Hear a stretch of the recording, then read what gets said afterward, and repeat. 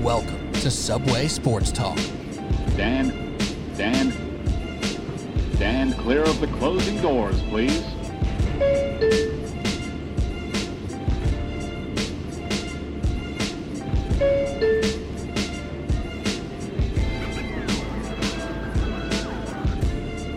All right, here we go, Subway Sports Talk. My name is Peter Kennedy, and I am your host. Thank you so much, as always, for tuning in to SST on Apple Podcasts app, Spotify, wherever you listen to podcasts. We appreciate you the same. We have a great episode coming up, as always, but extra special today because we have a newcomer, a first-time guest, first-time co-host. Hardly like calling it a guest. It's more of a co-host operation here.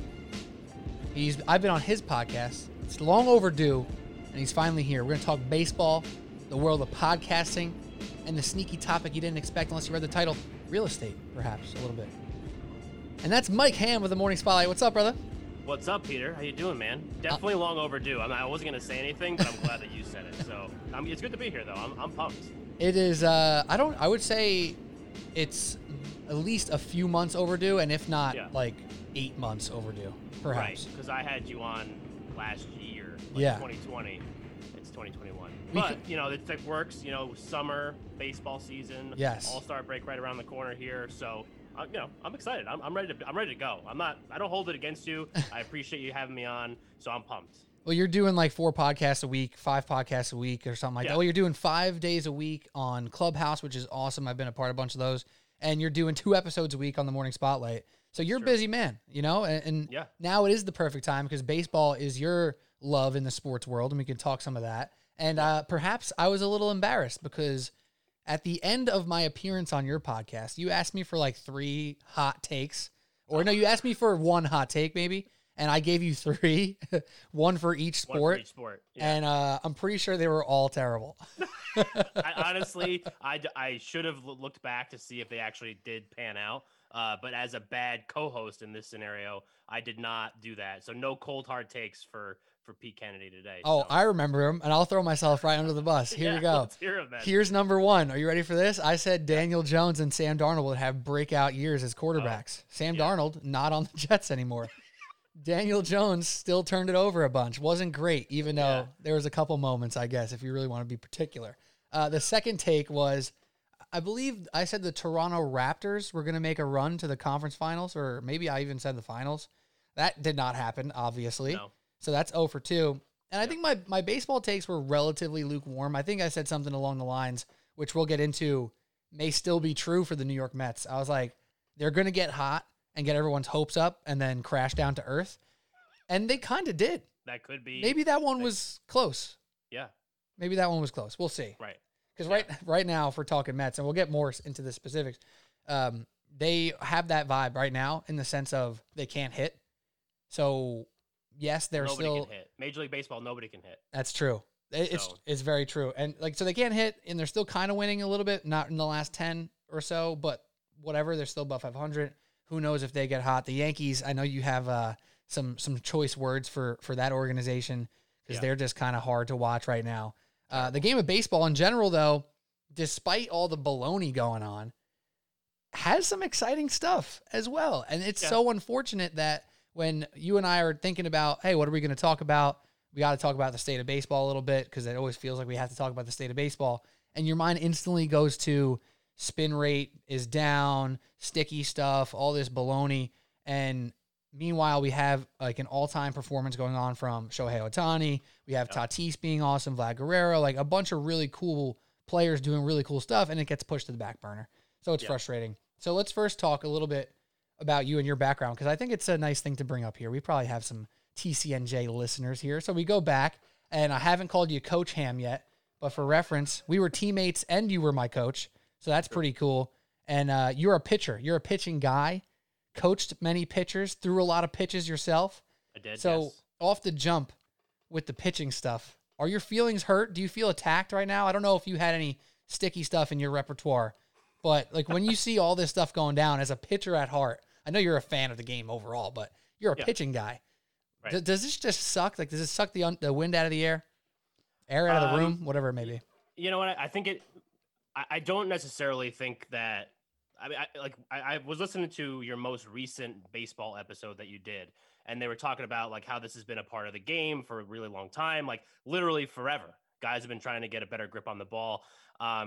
Like, at least in my opinion, we didn't need to in college, because you look at that baseball that we use in college, especially in the NJAC when we were playing in the NJAC, like the seams were gigantic, you know, and the baseball that Major League Baseball uses is basically like taking a pool cue ball and trying to throw that, you know, like, because it has no seams. It's so tightly wound. It's like hard as a rock.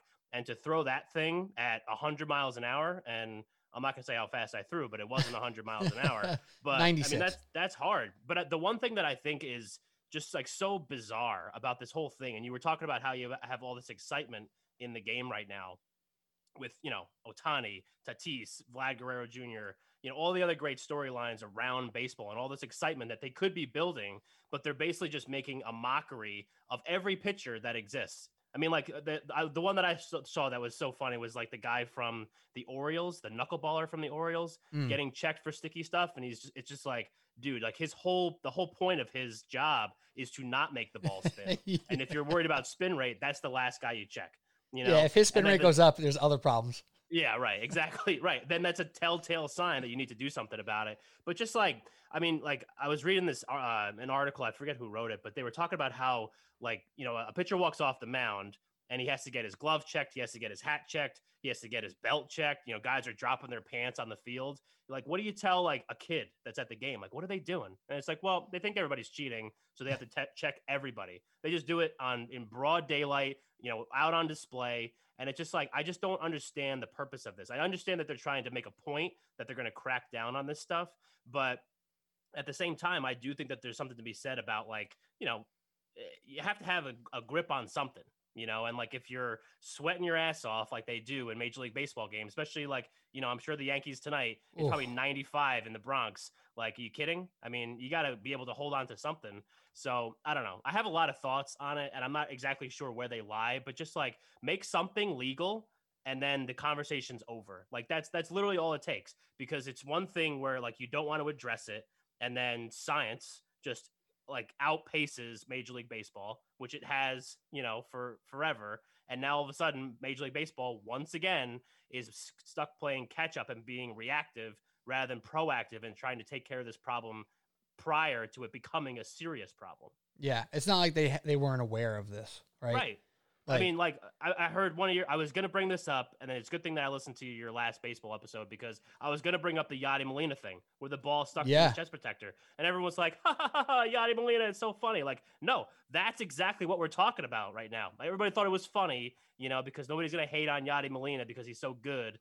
But that's exactly what happened. It was either the pitcher had something on his hand that he threw and it stuck to his chest protector, or maybe he's rubbing pine tar on his chest protector to, when he blocks a ball, it doesn't bounce that far away. So then like you start digging into all these different things. It's just like, I mean, are we really serious that we don't think that this is just rampant in the game? And now all of a sudden we have to make a big mockery of the game, like, as they have been doing for the last couple of years with all the stuff that we had to watch. It's just like, it's comical, you know. It's just like, it's the state of baseball, that type of stuff overshadowing all the good that baseball has to offer everybody is just, it's upsetting. As a baseball fan, it's upsetting. And honestly, why, like, I was just joking with my girlfriend before I got on here. I was like, I need to watch the Yankee game tonight because I haven't watched baseball in like a couple weeks, just because I'm getting on Pete's podcast now. So I got to know what's going on, because it's in some cases, it's just like hard to watch. I mean, nobody hits, nobody does anything. It's just boring baseball. And they're trying to, you know, make the game more appealing to younger fans. I don't understand how this is how you do that. It doesn't make any sense to me. Yeah. Add a bunch of drama that no one really cares about, except for like select hitters in the league. And other than that, no one really cares. No one cares, except for the fact that the game got ugly. I think what you're kind of trying to say is that the MLB needs to get a grip on what the hell's going on with their league. Like, they should use some sticky stuff and figure it out. Yeah. You know? Like, but it's everything. I mean, like, they knew the Astros were doing stuff and other teams in baseball were doing stuff before that Athletic article came out. You know, they knew about steroids. They knew about all these different things, and they never did anything about it until somebody blew a whistle. And then it's like, oh, we got to make all these changes to fix what's actually happening, rather than just taking in the initiative and doing it to clean up the game before it becomes a huge problem. And that's what all these are. They like let them fester. They become these huge issues. And now all of a sudden they're stuck playing catch up and they can't get out of their own way because everything that the Manfred dynasty has done has just been what feels like wrong. Like everything from at every turn, it's just wrong. You know? Yeah. And you know what? The Manfred thing is interesting because in general, I would say commissioners aren't liked most of the time, right? That's true. Like Selig was getting a bunch of crap, obviously. Goodell gets the most crap. David Stern got a lot of crap, even though he saved the league back in the 80s or whatever. And then Adam Silver came in. He was like the good guy, and everybody likes him. Everyone probably still has a good feeling for him. But the fact that everybody likes him so much may not mean that he's doing a good job necessarily. He's kind of giving the people what they want or the players what they want, and that might not be what's best for the NBA. It might not be what's best. Fans don't know what they want. They have to be told what they want a lot of times, or just be given what they want. It's an unfortunate part of it. And that's where if you're looking at the three-headed monster of professional sports in America, and I know, so hockey and soccer fans are going to be on the rise. If they're listening to this, they might be like, hey, we just got to deal with ESPN hockey. Yeah. But no, you're still a ways away. So the big three-headed monster is Silver, Manfred, and Goodell. Goodell is the most hated. Well, right now it's probably Manfred, actually. But Goodell has been the most hated for a long time, and that league's been the healthiest. He doesn't have to be your friend. You don't have to like him. You have to do things that other people don't want to do. You have to make decisions that other people don't want to make. I don't know what those decisions are necessarily for basketball or for baseball, but whatever Manfred's doing, it ain't it. And I know Theo Epstein, I heard him on Bill Simmons' podcast, I think right before the season started probably, and he's on the committee of making Major League Baseball more fun again, basically. He's on the fun committee. I don't know. That's not an official term, but like basically the competition committee, perhaps. And, he's talking about getting away from the 3-outcome game. And he was talking about how strikeouts are so high up now and there's no action plays and people love triples and all this stuff. And I'm like, all right, that sounds great. Like, let's do that. But not one of the decisions that have been made or any of the changes that have been made have called to this point at all. Like there's more strikeouts than ever. There's more home runs than ever. Home runs are pretty chill. But other than that, like we don't want to see walks and strikeouts every single time someone's up at bat. But we also understand as baseball people, as people who don't neglect analytics, that makes sense, that it's most effective, right? So where do you land on that? Because, I take you as a smart baseball mind.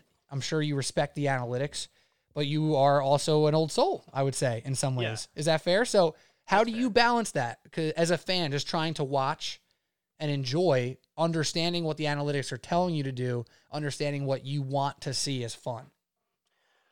Okay, so that was a lot. I'm sorry. Yeah, it was. So I'm processing everything. So I think analytics are obviously a part of the game, and we talked about this when you came on my show. When we were talking about getting rid of the shift and all these other things, and it's like if people are using the shift to get you out, do something different. And that's like one of the things that I think is lost on this whole conversation is just like, oh, the shift is bad, so we need to get rid of it so we can have more offense. And it's like, well, if the guy throwing 100 miles an hour and it's hard to hit a ball out of the ballpark and you're going to strike out a lot, maybe it's about changing and going back to a little bit of those old school things and trying to make an adjustment so they stop shifting you. I don't understand like how much of how difficult that is to comprehend. And I don't like being like the old man yells at cloud type thing, because it's like, it's part of the game. If they understand, and we talked about it like on the show, they killed Mark Teixeira's career because he couldn't figure it out, but then there's other guys, like you take like a Big Papi. I mean, he peppered the Fenway, the Green Monster like all day. Like that was like one of his things aside from beating the Yankees every time he came up. But like, I just think that the analytics is something that obviously is a huge part of the game. And you see teams like the Rays and teams like that can't compete financially. So they have to compete in other ways, and they make the most of what they have, and normally their players are not necessarily looked at like you look at maybe the Yankees players that we're, going to compare, but they compete on the same level. But they're also using analytics in a certain way that gives them a chance to win. In my opinion, not every team really understands how to use analytics like a team like the Rays. You look at a team like the Yankees that they get into the playoffs last year.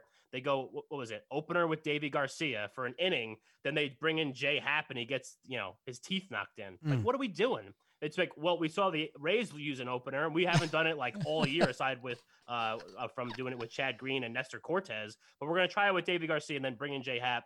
And when's the last time Jay Happ's even made a relief appearance? We have no idea, but we're going to try it. It's like, what are we doing?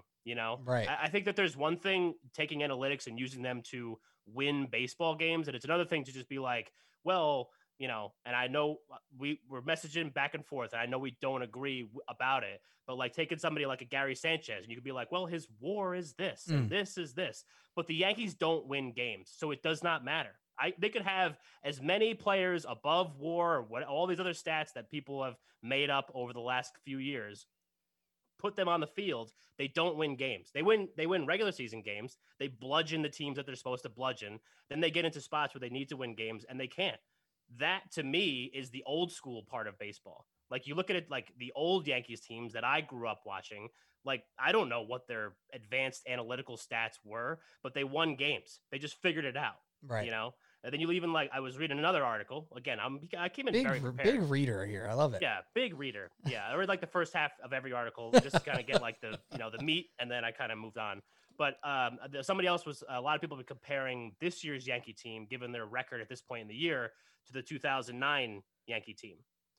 Right. People love to do stuff like that. People love to do stuff like that. This team has Garrett Cole. I'll give it to you, even though Garrett Cole, I mean, there are stretches last year and this year where I'm just like, what is with this guy? Especially like most recently with this Red Sox series, you got to be the guy. You get knocked out in the first or second inning, whatever it was. You give up like 6 runs. I mean, are you kidding? Like that's the game that we just paid you all this money to go win. Right. Not we. I don't want to be that guy either. The Yankees paid you all this money to go win. Like back in 2009, you had CeCe, you had Andy Pettitte, you had AJ Burnett, you had David Robertson, you had Mariano Rivera. Like you had all these guys that were just going to they were just going to do it. Like you give CeCe Sabathia the ball in 2009, he's winning you a game, Right. Like now it's different. Like the rotation, I know the Yankees had pitched well, over stretches over the course of this year, but you don't have guys like that. You're not rolling 3 deep with 3 guys between CeCe, AJ, and Andy Pettitte that could be number ones on other teams. It's just not realistic right now. And that's it's one of those things where it's just so hard to pinpoint why they stink, but they just stink because it's just like, that's where I personally, I think the old school side of the game is lost on this particular team. Right. If that answers. It 100%. It does to the fullest extent, because you can't tell anybody who's played baseball or football or basketball or hockey or soccer at any competitive level. I'm saying even a high school athlete, you can't tell them that chemistry doesn't matter. You can't tell them that trying hard and intangibles like that don't matter. Yeah. And there's other evidence pointing to the teams that play really hard do well. And perhaps a team like the New York Knicks, to keep it in the New York market here, they played so hard and they were not an analytically savvy team by any means. They weren't doing much analytic. Well, they're shooting 3-pointers well, just not frequently, almost the opposite of what you're supposed to do or all the other teams do. But they clearly had a level of effort so much higher than their opponents so often that it led them to a freaking 4 seed to the playoffs. You watch the Yankees and it's the opposite. It's like they can have all the talent in the world, but if they don't have the effort, they're not together. That math that's adding up to X amount of wins in the GM's office is not going to show up on the field. And for up until probably the last 2 weeks for the Mets, it was the exact opposite. And that's why, as New Yorkers, as baseball fans, we kind of saw this. Is dichotomy the right word? Is that a word that makes sense here? I think so. Perhaps, right? I don't know. I don't really. Sometimes I just say words. It sounds great. Yeah. It sounds like you know what you're talking about. So roll with that. The dichotomy. Tell me about the dichotomy. The dichotomy of baseball is just right here in New York. The Yankees have more talent, perhaps, than the Mets. I say they probably do. They were looked at as a bigger favorite to go deep into the playoffs than the Mets were this year. And the Mets were injured and with a little less talent, and their pitching was not supposed to be that good. It's been very good. Yep. They were the exact opposite. Just effort, fight every single night on the New York Mets front. And it led them to a division lead. They were before this rough stint, they were almost 10 games above 500. Right. And that's it right there in a nutshell. You can't tell athletes that they're just numbers, that they're just statistics. Yeah. Even if they are. Even if, like, I'm an analytics guy, I believe it. You should look at those things. 100%. And I agree that, like, totally agree. Somebody who, RBIs may not matter when you're looking at what you should pay for the guy the next season. But guess what? They matter in the season that you drove in those runs. So to me, that's the double-edged sword with analytics so much. Same thing with, like, the mid-ranger in basketball. Yeah, if you're looking at mid-rangers over the course of a season, sure, it may not be the most efficient for every player. But if you're looking at mid-rangers with 2 minutes left in the fourth quarter and you hit those mid-rangers and you won the game, you won the game. So that there just has to be the balance. We've been talking about this stuff with baseball for years. It's, like, tiresome, but it's unfortunate that it hasn't been fixed. In fact, it's actually gone further, I think, in the other direction. Yeah. But the other thing, too, like, when you talk about RBIs, like, that's an old school counting stat. And I get that new analytical minded people hate counting stats like that. They hate wins. They even hate batting average. Right. They hate RBIs. They hate stuff like that. But RBIs matter when the Yankees are literally leaving. I don't know how many runners on base this year, but it's a disgusting amount. But that goes back to those old school things, like old school baseball. You get that running. You figure out a way to get it in. And I understand that they have the capability to outslug any team in baseball. But when you're not scoring the runs that you should be scoring, it does not matter. Like, you could have the highest WAR, and, when you win a game 10-9, you're going to, pack up a lot of those stats. But then when it comes down to those 2-1 games, or you have to go into Boston or go to Tampa Bay or go to Toronto now, because now they're playing right now as we're talking. And I think at the outset of this game, they were 7.5 games back. Like, that's not anything to sneeze at, because those other three teams are good. Mm-hmm. Like, the Rays are good. The Red Sox surprised me. They're good. And the Blue Jays are, I said last year they were going to be a team that everybody needed to kind of keep an eye on. And they made the playoffs last year, I'm pretty sure. They splashed. A wild card team. But, like, that's another team. Like, you talk about, younger guys and, like, the aggressive baseball and Hungry and Vlad Guerrero and all these other people that they have. Like, that's exactly what we're talking about. And to me, the frustrating thing about we could talk about the broad scope of baseball overall, but the frustrating thing about the Yankees is what I said to you before we even got on here. They're the same team essentially that they've had since 2018, but for a couple, ins and outs with different guys, but it's essentially the same team. You got Judge, you got Glaber, you got Sanchez, you got Gardner. You have all these other guys that have been on the team for a while. They lose games the exact same way every single year. So why do we keep throwing the same stuff against the wall and seeing what sticks? It does not stick. And I get, maybe this isn't the group. Maybe, like, there's a guy in this group that you want to pick and be like, just pick Judge, okay? I'm not saying that he's the one I would pick, even though he probably would be, but you pick Judge. And you'd be like, okay, we're going to keep him. We're going to trade everybody else. He's the guy. We're just going to shake it up. We're going to turn this into a totally different team to try to get a new vibe in here. That's what they did in 2009. They totally changed the entire culture of that locker room, bringing in CeCe, bringing in Nick Swisher, bringing in different guys like that just totally changed the Yankees from what they were, which was like, late 90s Yankees were obviously winners. Early 2000s Yankees were like, they would win games, but never really got it done, because they were more like the old, slow Yankees, like all like the high-priced guys that just couldn't get out of their They were knocking at the door. They were still good. They were knocking at the door, but then all of a sudden you just, like, jettison a bunch of guys out of there, get new faces in there that could just change the clubhouse, change the locker room, whatever you want to call it. Now, all of a sudden, you have a totally different team that goes on a championship run. To me, just adding, like, Garrett Cole last year obviously didn't get it done. Adding Corey Kluber and Jameson Taillon, like, I get that they're, like, low risk, high reward moves, but they also didn't. I'm just focusing on pitching. Just you can see how my brain works. But I hope I'm wrong, and this could be a cold hard take the next time we talk. But, like, right now they're on pace for like 84 wins or something like that. A team that was predicted to win 100. Like, they have to go on some stupid run in the second half of this year to get to 100 wins. and potentially overtake. Who knows if they can, because the other teams are also playing good baseball. Right. So who knows if one of those teams may fall off. It's possible, but they may not, so then all of a sudden you're kind of you're in fourth place in the AL East. And granted, it's a good division, but you're the New York Yankees. You know? You're supposed to be the big dog in the American League, and you're not. Yeah, exactly. I went on the tangent last week about what's their goal. They tell us what their goal is every time they lose, every single year.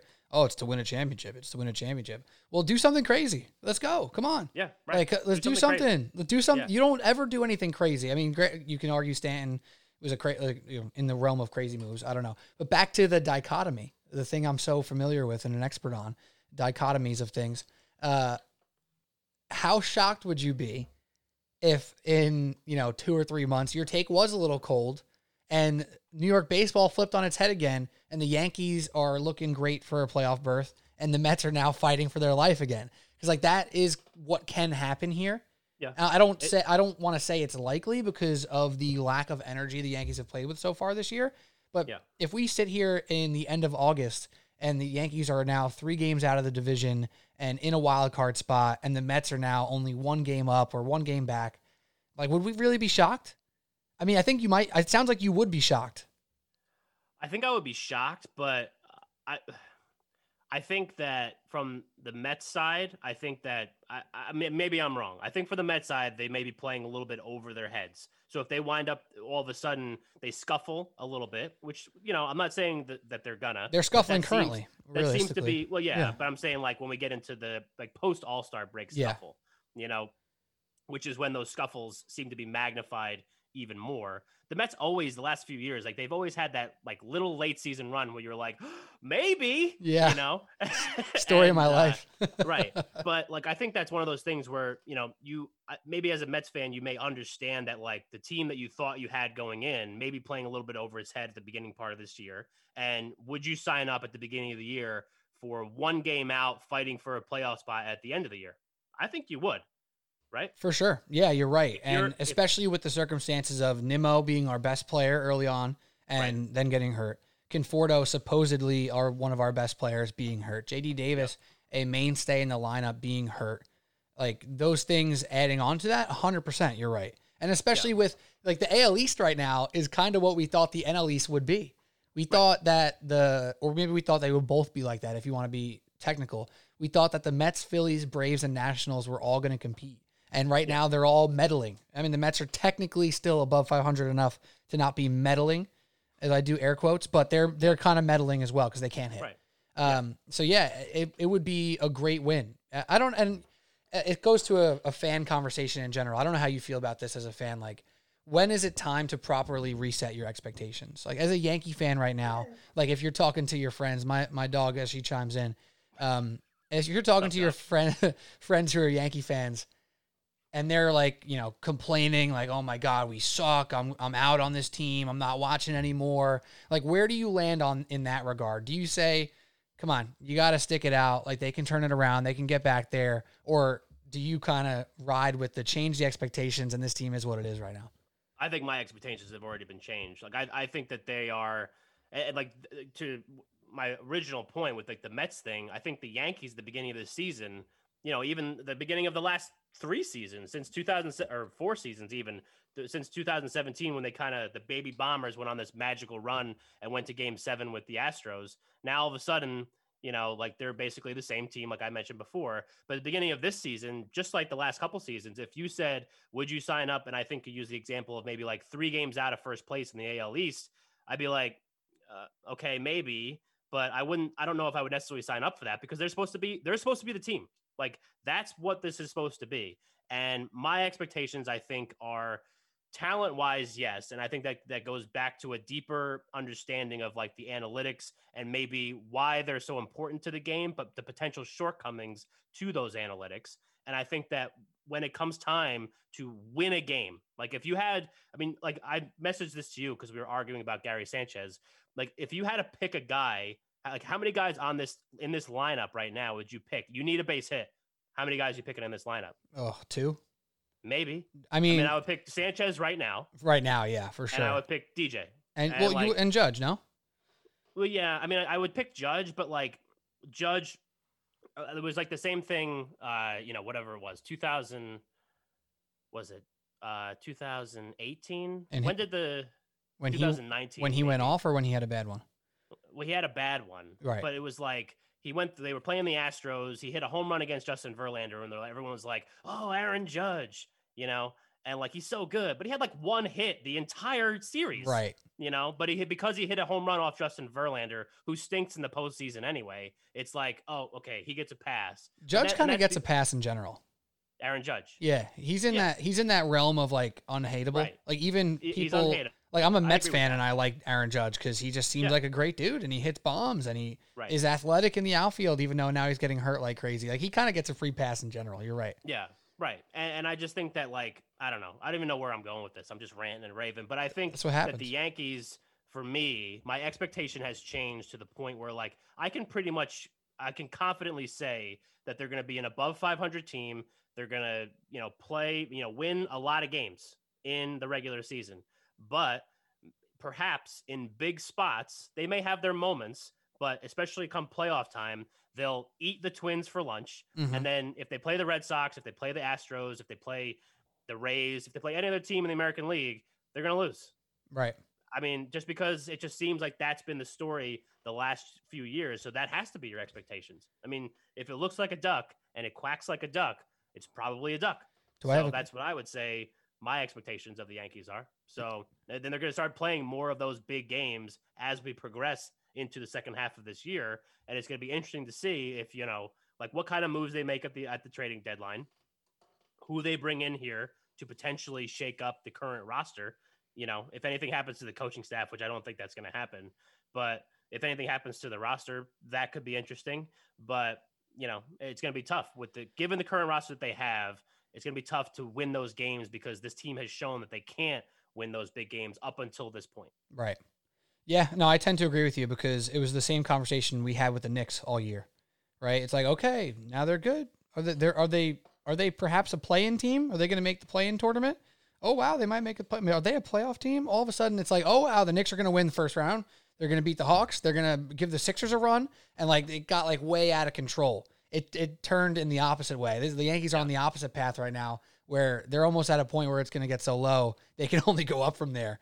You know, right. You know what I mean? Yeah, they're the underdog now. And it's like, actually, no. They were supposed to win 100 games this year. True, but that was their most fun year when they were the underdog. The year you keep referencing when they first made the run. 2017 year. Exactly. The parallels to the Boston Celtics with this Yankees franchise right now is insane. Like, the Celtics have made 3 out of 4 conference finals without making a finals. The Yankees have made what?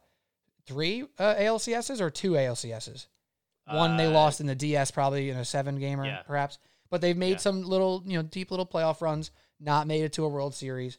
Cashman's a legendary GM. Danny Ainge was a legendary GM.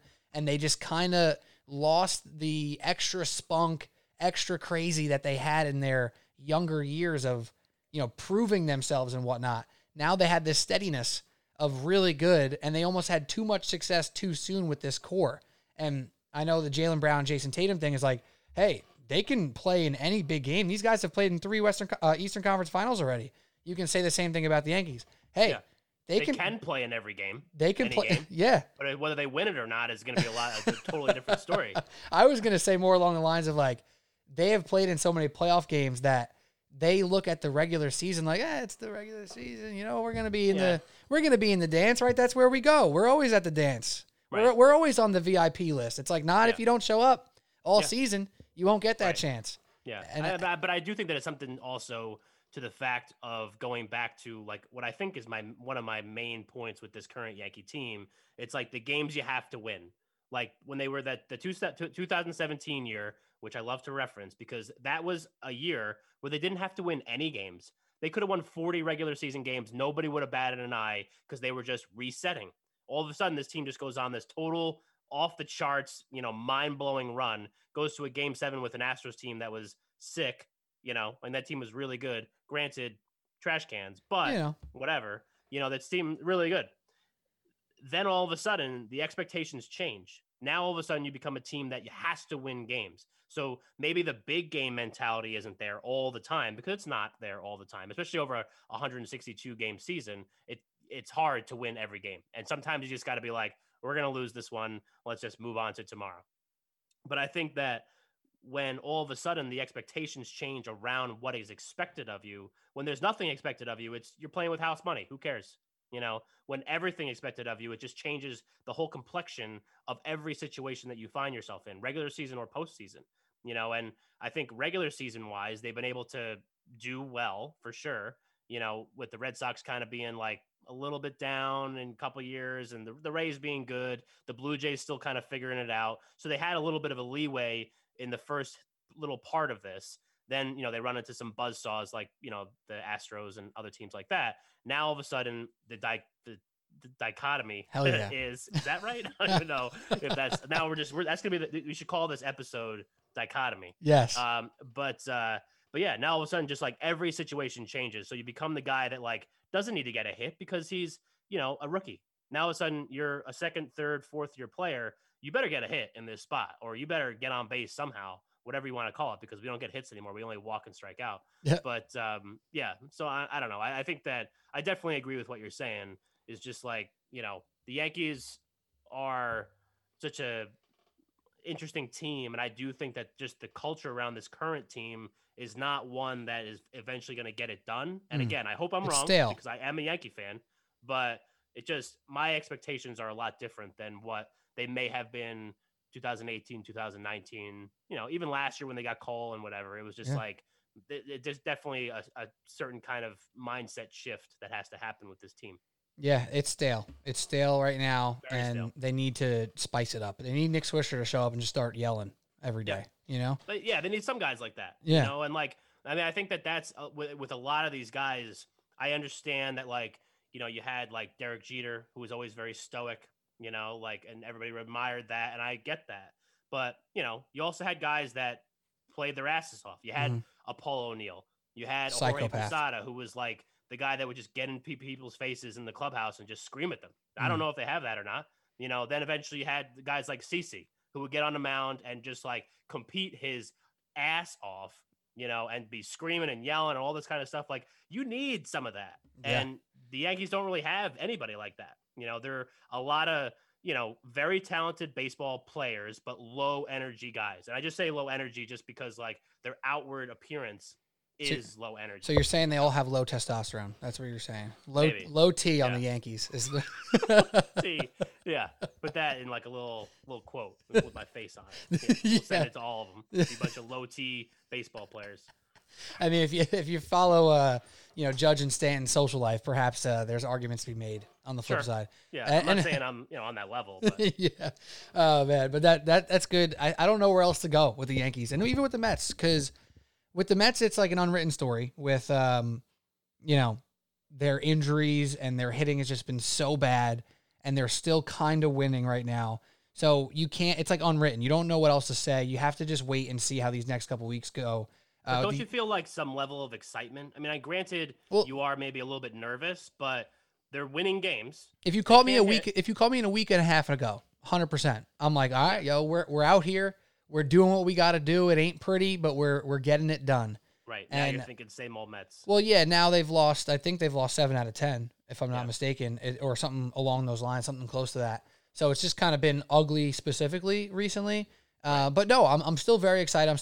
I'm pleased, but now it's the time where it's not just cute that we're playing well, that we're playing hard. And it's like, okay, are we going to actually be about this life? Are we going to actually compete and win this NL East? Or are we going to be a nice little story for the year? And that's actually to wrap up on this stuff, because I want to talk about some other stuff with you. Sure. That's what I was going to end on with the Yankees. And the Milwaukee Bucks, I think they're playing as we speak right now. Their games with the Hawks just started. This was their thing over the past couple years. Giannis became so good from an absolute no-name. Just started playing basketball a handful of years before he got drafted. So raw. And he grew 4 inches. He won 2 MVPs.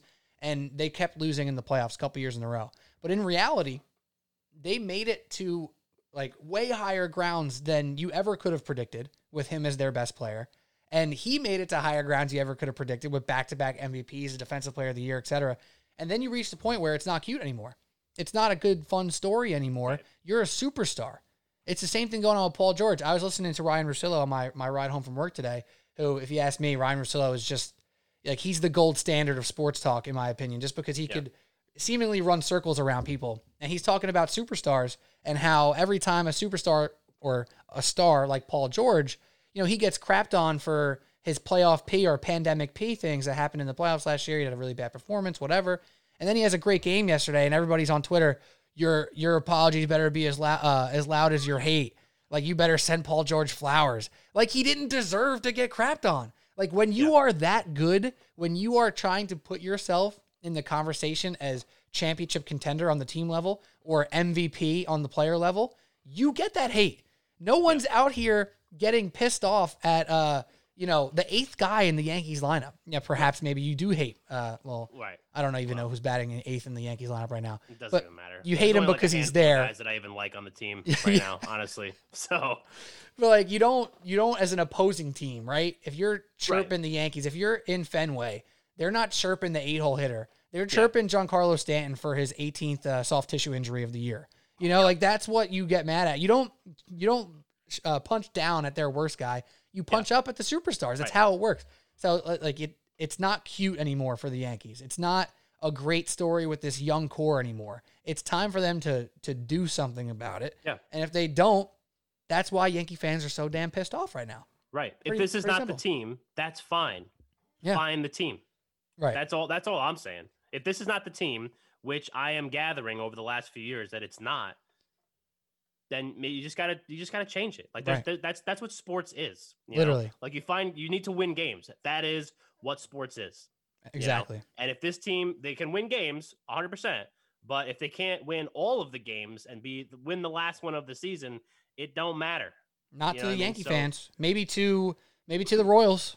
Right. Yeah, maybe to I'm trying to think of some other teams like that. But I think that even if you are a team that's in like a smaller market or a team that's, traditionally bad, if you're a Pittsburgh Pirates fan, you still want to see them win the last game of the year. Oh yeah, but they're like 5 years away from getting there. Well, that's what I'm saying. I mean, they had like a couple, spurts where they got like kind of close and then, went back to being same old Pirates, but you still want that. Like you still want the Pittsburgh Pirates to win games if you're a Pirates fan. But that's not the team. And granted, maybe front office wise, they're not as, established as a Brian Cashman. Few teams have that type of general manager. Right. But at the same time, Brian Cashman, like, let's general manage. Let's change it up a little bit. Let's figure out a way so that you are the team that gets to the last game of the year. Right. Because what is it, like the first time, like, I don't even know how long, like this was like the first time in a decade, like a decade span where the Yankees had not made a World Series. I think that was the stat. Sounds like it makes sense to me. That was from 2009 was the last time. And then 2010, obviously through 2020, no Yankees. Mm-hmm. And as a Yankee fan, you figure at least one out of those 10 years, you're going to get there, right? And then figure it out from there. They're not even getting there now. Yeah, that's tough. As a non-Yankee fan who just like doesn't particularly like, I don't root for them to suck by any means. It's kind of fun to see you guys squirm a little bit, but it's also then becomes annoying very quickly when all the Yankee fans are just crying all the time. It's like, all right, get over it. Like, you guys are fine. Like, I don't know what else to say to you. But as a non-Yankee fan who just kind of cares if they're competitive and fun, I want to see Cashman almost take a swing and a miss. Like, it feels like he's so afraid to swing and miss that he doesn't swing all the time. And that's what happened with Danny Ainge, and that's why I made that comparison. And we digress. And we go on to a new dichotomy. No, we don't. New dichotomy. We don't. round two dichotomy. Yeah. And that'll have to do with some other things. And I think I said this before, but let me be more specific.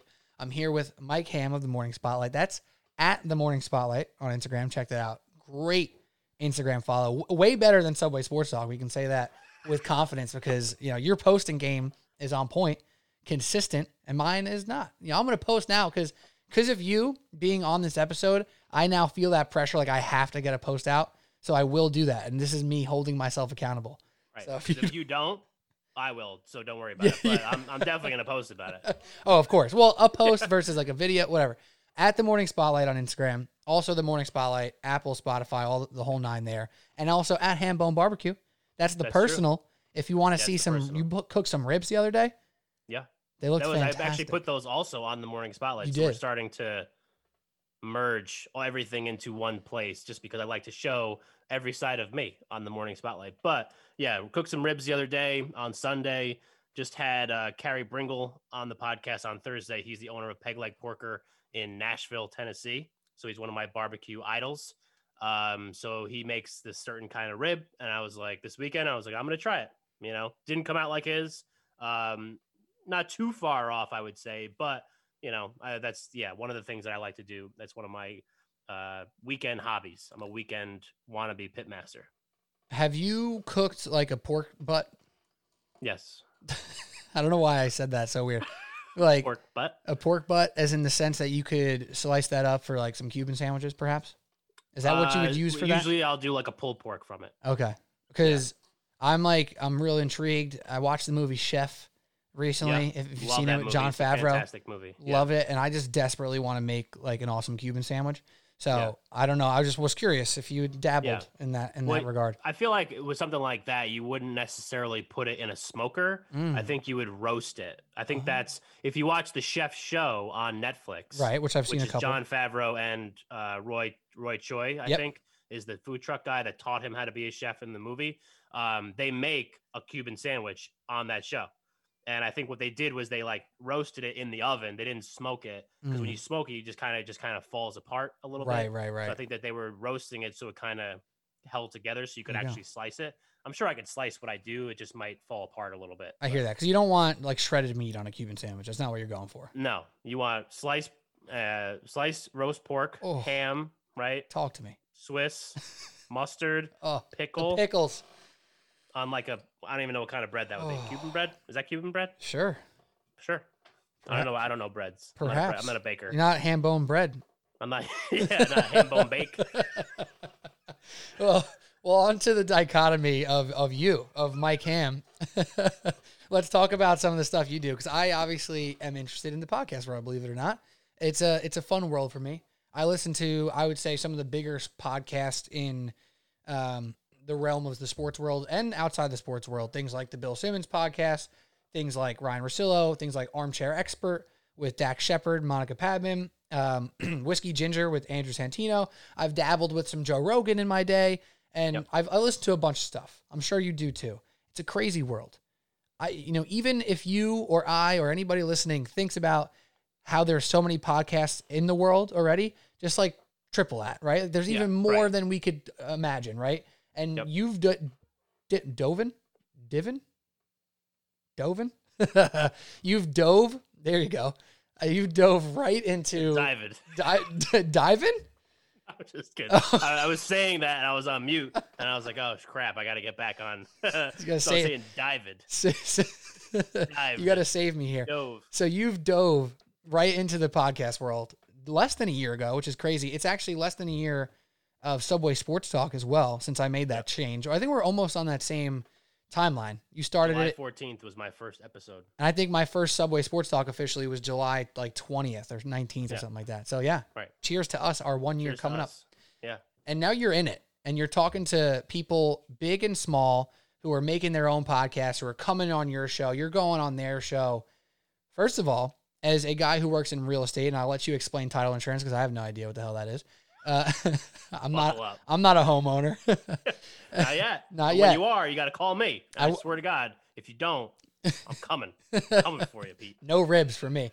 So, oh no. Why did you even want to do this in the first place? Why did you think, all right, I'm in the real estate world. I like this idea of a podcast. Let's try to combine this to do the network stuff. And you created the Morning Spotlight. Can you talk about how and why that even happened? Because I think it's fascinating and it's been a great success so far. Yeah. So my whole job, so I sell title insurance. We don't have to get too in the weeds on what title insurance is because you don't really have to explain. You don't have to understand what title insurance is to understand what I do. I'm in sales. I take people out for lunch. I take people out for drinks. I go to events. I shake hands. I kiss babies. I schmooze people.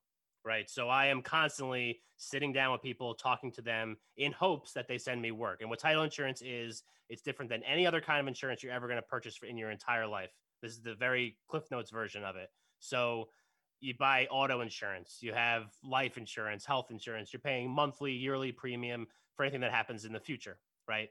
Title insurance is a one-time premium that you pay at the time of your closing, whether it's a house, $100,000 a house, or a $100 million commercial transaction.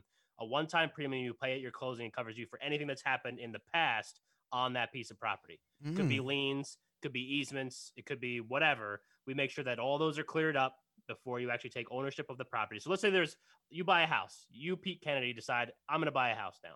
Good job, and Pete. There's a lien on the property. You decide you're not going to get title insurance. The bank has, a mortgage on that property, a lien on the property. That's what a mortgage is. You have no idea. The guy sells you the house. You take ownership of that house. That lien doesn't follow that guy out. That lien stays on that house. And now all of a sudden you're on the hook for that. Oh, wow. So what we would do is we would find all the liens that exist on that piece of property. We would make sure that when you actually take ownership of it, you know what it is that you're buying. It protects your investment, right? So that's essentially there's way more to it, but that's the very SparkNotes version of what title insurance is. That helped me a great bit, by the way, because I was at 0 and now I'm at least at a number. 1. Yeah. Binary.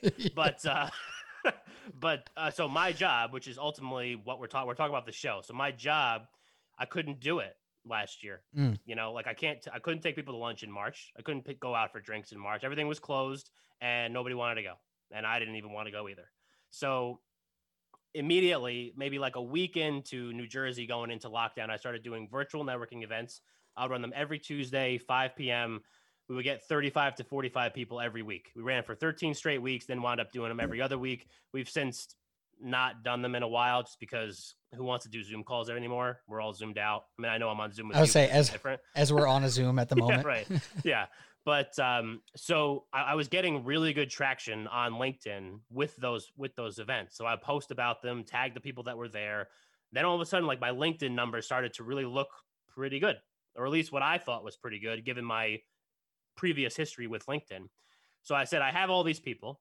What if because I always heard that video was a good way to get even more engagement on LinkedIn. So I said, why not take all these people and talk to them for 5 minutes and kind of spotlight them, right?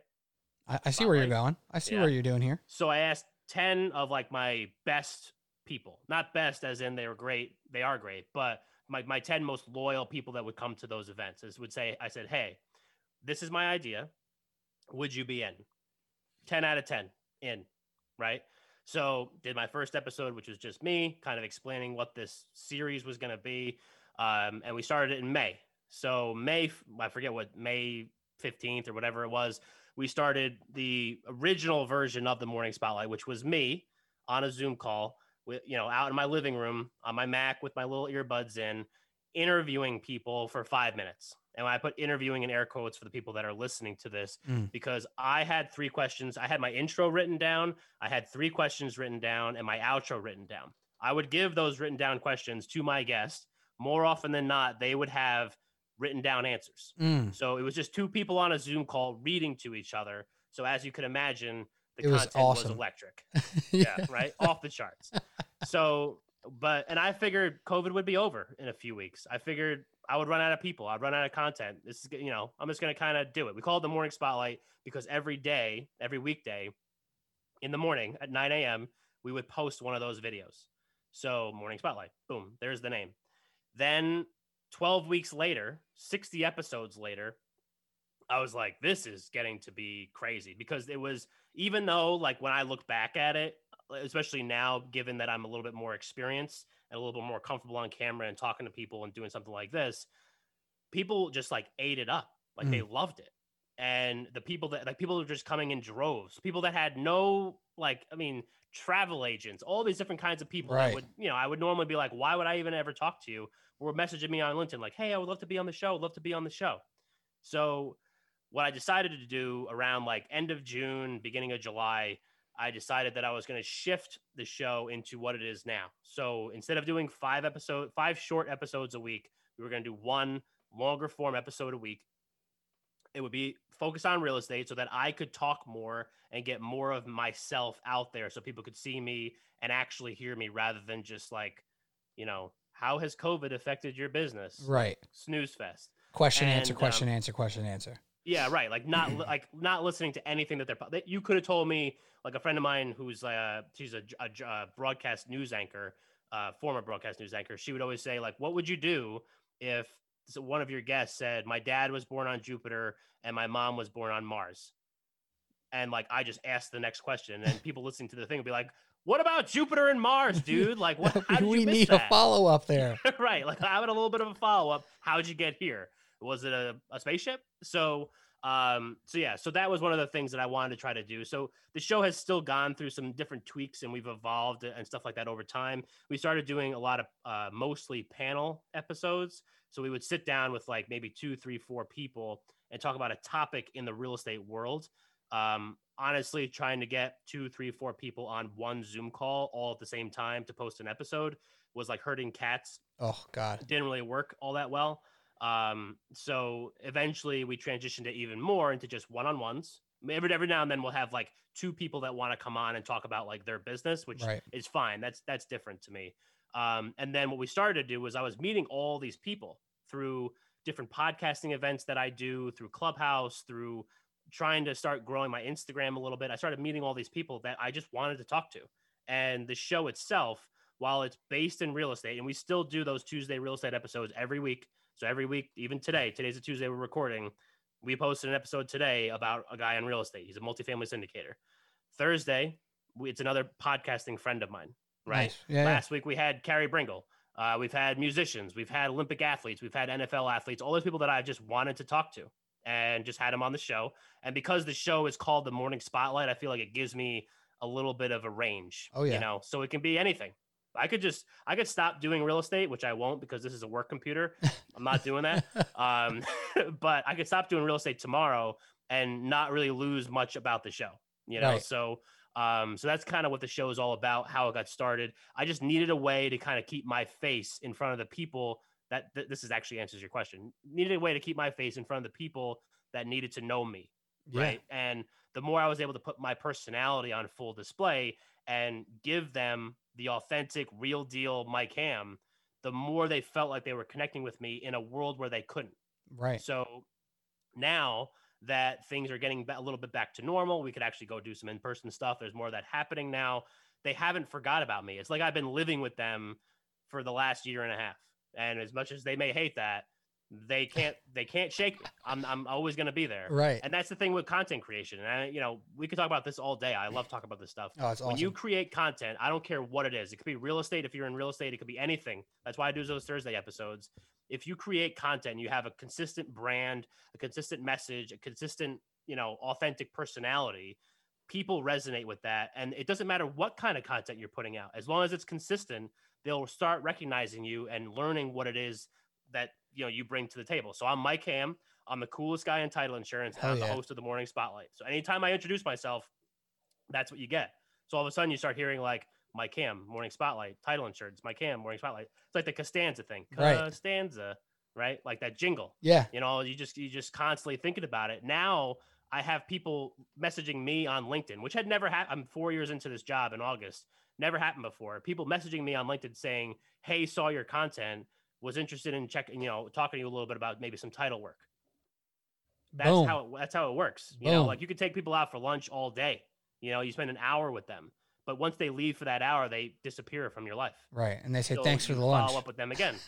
But when they get out of their lunch with me, they get in their car, they check their phone because they got a LinkedIn notification. It's like Mike Hamm posted another freaking video, and boom, there's me again. They're like, wow, I can't get away from Mike Hamm, but he's awesome, so I don't want to get away from him. So that is why I started this show. That's how the show started. It's a very long-winded answer, but it's great. But yeah, that's kind of how we got ourselves all the way to here. So I think today, as the time of this recording, we posted 86 episodes of this iteration of the show. So altogether 146 with the original show. But yeah, it's been a wild ride, man. Yeah, man, it's awesome. And I think you would be the first one to say this, and you kind of touched on it there. Like, you are just crushing the mic game nowadays. You know what I mean? Like, you are comfortable as hell on the mic, and it shows. Yep. And that's why it works too. And I think the first thing that grabbed my eye when you switched away from like the quick ones, obviously the real estate stuff wasn't exactly like grabbing my long attention. I remember seeing it on LinkedIn. I would watch for a couple seconds, like, oh, yo, Mike Hamm's doing this, pretty cool. But real estate wasn't my thing. You posted one about health and exercise science with 2 people who I happen to know. I saw Alan, Jen and Tempe, And did I just say his name wrong, by the way? Yeah, you said it like maybe one of our coaches used to say it. Yeah. No. Dr. Alan Genetempo and Dr. Nick Cifelli were on that episode. No, you know, why, you know, I want to dance with when we used, yeah, that's why I said it like that. I feel classic bad. Song, Dance with Katempe. If nobody knows that, nobody knows. It's a little inside joke. But yeah, we know that's why I said his name wrong. I knew I said it wrong when Alan. Anyways, and Nick Cifelli. I saw that you're talking about health and exercise science. Like, oh, we got a little expansion here. This is cool. And then from there, you started getting all these people on. I've seen people, interestingly enough, to your point, like they saw the coolest guy in title insurance thing, and they're like, damn, I want to be the coolest person in digital advertising. Like, I want to be the coolest person in accounting. Like, and you're like, why not? Let's go. Do it. Yeah. You got this. And then you had them on, you talked, and, you know, somebody who might work in a super dry job can show their personality and enhance a little bit. I think it's fantastic. Yeah, and there's no job that's boring enough that you can't have it. So since I started my podcast as a title sales rep, so taking all the way from July 14th of last year, there have been 3 other title people that I know of that have started podcasts since then. Oh, you're OG though.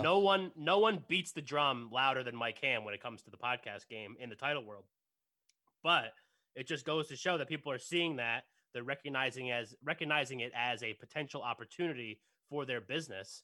And I mean, I could speak from experience that it is working for me. Like, I'm hitting some of my sales metrics that I normally would have to wait till maybe Q3, early Q4 to hit.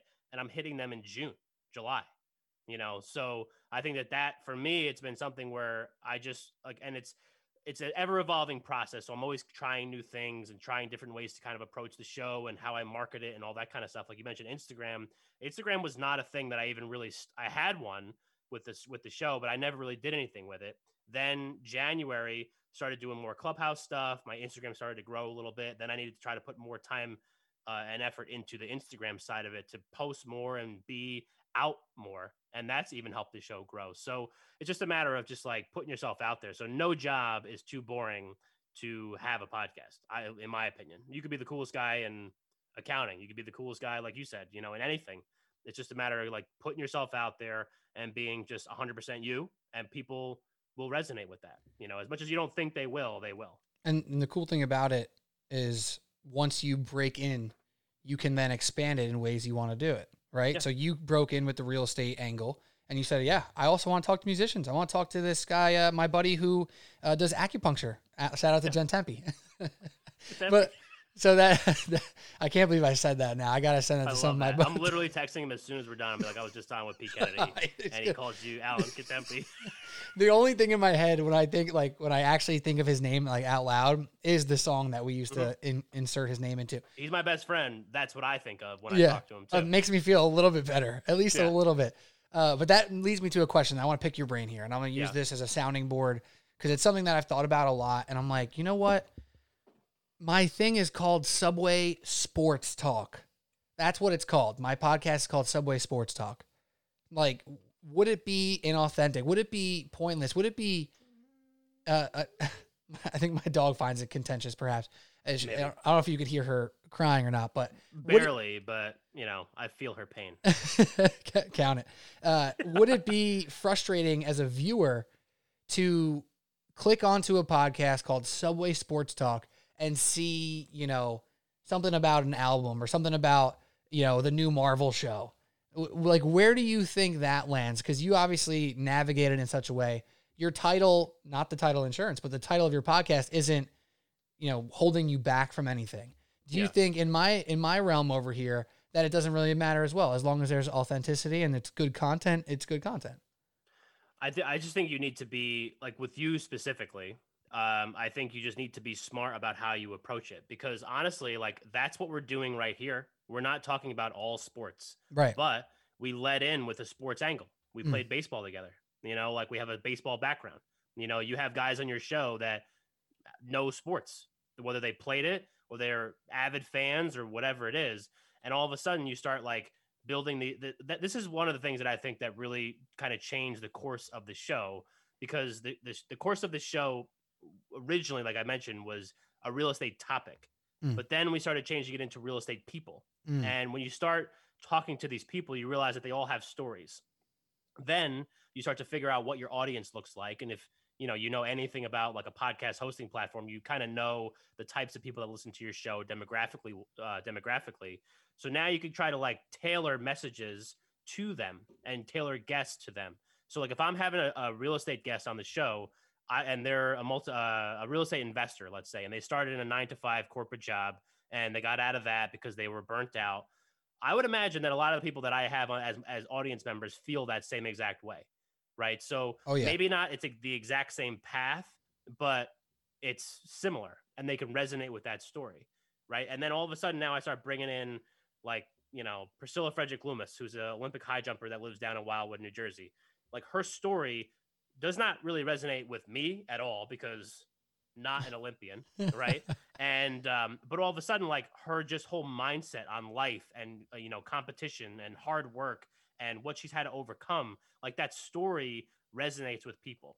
So for me, it was a matter of trying to connect my guest to the audience and give them something that they can take and use in their own lives. So while yes, the show is still based in real estate, we're spotlighting the person. And that person has a story to tell and they're going to tell it. And maybe that helps somebody with something. So, for you, maybe that's the angle, like you have this sports background and you have this sports base. Like that's what the base is, because my base, I'm spotlighting people. That's a very easy, very broad, like I mentioned, way to go about it. But now all of a sudden, if you take the sports angle of it and it's a Subway Sports Talk and you want to talk to somebody that's, in the world of sports or has a sports background or whatever, and kind of like what they're doing now all of a sudden you've taken like this pro sports side, you've connected with people that maybe are audience members, which I would imagine would be a lot of former athletes. They played sports in high school, college, whatever it is. So they're interested in those stories and maybe it helps them in some way. I don't know. Yeah. Because I don't know your demographics well enough myself, but I would say that could be a way to maybe go about it. So I think that, but it's like you said, I mean, you have a very successful show. I looked it up on Listen Notes before. What is that? It's a ranking of your show. So you have a higher ranking than me, and I'm in the top 5% of all podcasts. Right? What the hell are you even talking about? I'd never heard of this before. ListenNotes.com. You are in the top 3% of all podcasts as far as listens go. There's no way. What? That's how many podcasts are out there, bro. Like, that's what I'm saying. So there's a bunch that are way worse than this, baby. Let's go. Exactly. And I'm one of them, right? And I run a quality show, and I know that. And I know you do. I'm happy with where it's at. I know I could do better, but whatever. I'm a one-man wrecking crew. So hell yeah. That's just one of those things. Like you have a successful show. So in order for you to take that maybe leap into a different avenue of stuff, and it's also easy for me because I just decided I'm just going to do 2 episodes a week. Yeah. So it's not like every week they're going to get something different. But every week they're going to get the exact same thing, just content-wise, but it's just going to be a different guest. Yeah. So you just have to like figure out what your audience looks like, what it is that they're looking for, and then maybe trying to tailor a message or something to them so that it resonates with them. Yeah. And I think, did you learn about Listen Notes in Clubhouse? Because I think maybe I got to start joining those again because I haven't been in one in quite a bit. So I forget if I might have found it like on my own and then brought it up in Clubhouse, but now I don't really know how they get their numbers. I know they're based on some type of, whatever that metric is that measures listens across, qualifying platforms or whatever that means. But yeah, that's where I found Listen Notes. But like Chartable is another one to look at. I mean, I didn't look you up on Chartable. I don't even rank on Chartable. I gotta check this stuff out. Maybe we'll talk about that offline a little bit as well. But no, it's a good point. I think the way you broke that down makes sense to me because I've always been in the realm of like, how would I think about it as a listener? And that's how I always went about certain stuff. And then I realized like I can't really do that because I think I look at this whole realm of audio and podcasting different than the average listener. Like I am a podcast nerd. I'm an audio nerd. It's like if somebody looks for an NBA podcast, the general NBA fan, I want to listen to some NBA. They don't want to hear about, the sixth man on the seventh ranked team in the Eastern Conference. That's something that I want because I'm like a hardcore nerd. So I was like, do I maybe make like a separate podcast title, like a separate logo with a whole new umbrella of episodes? Like that feels like a lot of work. Like, do I just get very upfront in the title of each episode? Like maybe a little, subtitle of the non-sports episodes and just post it like that. And I think what I'm kind of getting to, and especially after hearing kind of what you said, is whatever I'm going to go for, I just kind of have to do it. I kind of have to rip the Band-Aid off. And then if all of a sudden I post a reaction to, the Loki season finale in a couple weeks and like 8 people listen to it, I'm like, oh, that's a little bit low. Like, then I'll know, like, okay, my listeners hated that, right? But I will never know unless I actually just give it a go. And also know, right, and if people are still listening here an hour and 12 minutes into this episode and they're like, yeah, post some other stuff, then that would be cool too if you told us that. Yeah, right. And asking the audience and engaging who actually listens with your show is just the best way to figure out what they actually want. So that's like, I try to do that sometimes, like on Instagram, whatever, like do those little poll questions. Yeah. People love answering polls. It's fun. They love polls. And then the nice thing about Instagram is that the more people that answer your poll, the more it tries to push it to people that follow you to like answer the poll. Right. And to see the story. I have a question for you, and we can end up soon because I know we're getting a little long-winded here. I'm also sweating. It's so hot me in too. this apartment. Me too, dude. Oh my God, dude. It's I take ridiculous. my hat off. Like I'm literally like, you can't see it, but this bald head is like soaking wet. Like it's disgusting. It looks great still. It's got a good sheen. I got the hat to take the sweat in. That's why I keep the hat on. Well, that's what I had. I had this hat on, but I have like a little bit of like a sweat line here. I don't know if you could really see it. You can see it, yeah. A little bit. That's too much for being in my house. Yeah, I agree. Yeah. I'll get to that other thing I was going to say in a minute here. But first, I want to ask you a question. Have you ever had a friend of yours who may listen to the podcast, but like perhaps never told you, and you obviously would never know that they listened to it, and then got offended that you didn't know that they listened to it? Is that oddly specific, but it goes to a larger point. So if I had a friend, so like basically, listened but never told me, yeah. Like, did you ever run into somebody out since we've been allowed to leave our houses again now? Like, yo, I listened to the podcast, and you're like, what the hell, dude? Like, I didn't even know you listened to the podcast. You know what I mean? Like anything along those lines? I don't think so. Because all right, so my larger point, because I had a friend, a good friend of mine, who literally said to me, like, yeah, dude, I heard that on your podcast. I'm like, you listen to my podcast? Like, I talked to you enough that I would have loved to get a mention. He says he listens to every episode. And I'm like, are you serious? I never knew. We talk decently enough. You should have threw that as a mention. But anyways, I say that because if my friend doesn't even give me feedback, doesn't even, say, hey, that was good, that was bad. It's hard for people who don't even know us, I feel like, to do that. So what is your angle on really getting that interaction? I know you said Instagram and the polls and stuff like that. Is there any other thing that you like to do to try to get people to engage? That's a tough one. It's a tough one, but it's like the never-ending battle for us people trying to promote something without being like too much in their face, I guess. I don't know. Yeah. So I think for me, what it really kind of came down to, like, Clubhouse has been a big difference maker for me when it comes to the podcast. And I don't mean that just from a listenership standpoint. I just mean that from just an overall growth standpoint. I have leveled up considerably over the last 6 months being on Clubhouse, learning from other people, talking to other people. And in doing so, I have developed a Clubhouse community, right? So like I have people on Clubhouse that I like and I trust, and I know they have good shows. You like, because you mentioned, you listen to a lot of like those big shows. I don't. Right. I listen to a lot of shows that are like ours, like one-man show, one-woman show, like small operation type thing, because I want to know what other people are doing that are within the realm of possibility for me. And so I've been able to find people that are similar to me in those ways. And then what I do is I just I'll ask them, because I know that a few of them listen to the show almost religiously, like they'll listen, and then some will just either send me unsolicited notes, which, I remember you saw one time that somebody sent me unsolicited notes on the show, which I misread. It wasn't a critique of me. Yeah. She just wanted to show me like how many notes she took because she learned so much from that episode. Something like that's really cool. That was really cool. I have other friends that, they'll just be like, hey, when you got to like, minute 52 of this episode, the other guy's audio kind of cut out a little bit. I'm like, yeah, I know, but what do you want? Going all the way to like minute 52. I'm doing like the first 5 minutes, and then I'm like, that sounds good, and then we post it. Same. But yeah, so that's one of the probably the key thing for me is having other podcasters that I know listen to the show, that appreciate what I do, and are able to give me notes that are at least in the realm of possibility for me. So while that may not be the broader audience, but that's an audience that I know understands what it takes to put something like this together. Right. So I think that's been a big thing for me, is having people like that can be like, hey, you know, like, what if you did this, or what if you changed up this intro, or what if you did this for your whatever it is. And I do the same thing for them. I'll listen and be like, ooh, really like this episode. Didn't like this one so much, you know, whatever it is. And it's not trying to be mean or mean spirited or whatever. Just a matter of like finding people that understand like what it takes to put together a show. You know, like people be like, well, why do you do the real estate stuff? Like, it's so boring.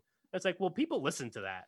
You also know, like it's also my job. And it's my job. Right. Yeah. So, and that's the thing. I think like that's how like my community has gone beyond just the podcasting community. And the podcast is like an extension of an overall Mike Hamm brand. It's like one of my tentacles. Like Clubhouse is another tentacle, LinkedIn's another one, Instagram's another one. So now all of a sudden I have all these different ways that I can reach and connect with people, and I can create content on that podcast and then distribute it to all these different platforms. So I think having people in different areas of your, you know, sphere is helpful. So that's kind of how I've engaged with a community, is just by seeking out people that are like-minded like me, whether it's, you know, Podmax or Clubhouse or whatever. Those are just some ways that I've been able to try to grow myself and improve the show and me as a host. Yeah, that was actually a wonderful answer. I put you in a corner there, and you came out strong with all your tentacles swinging.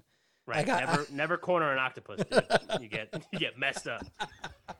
Oh God, that's so good. And so, all right, we're gonna finish up now because it is getting late and we're both sweaty, which is a fact. Yeah. I texted my girlfriend. I'm like, you need to turn the air on because I'm dying in here. So she did. So now I feel a little bit better. Oh, it's outrageous out there. So I don't know if a lot of other people made it to the end mark of this podcast. If they did or didn't, doesn't matter, because I definitely enjoyed it and I got a lot out of it as well. And that's what you get out of Mike Hamm on the Morning Spotlight religiously.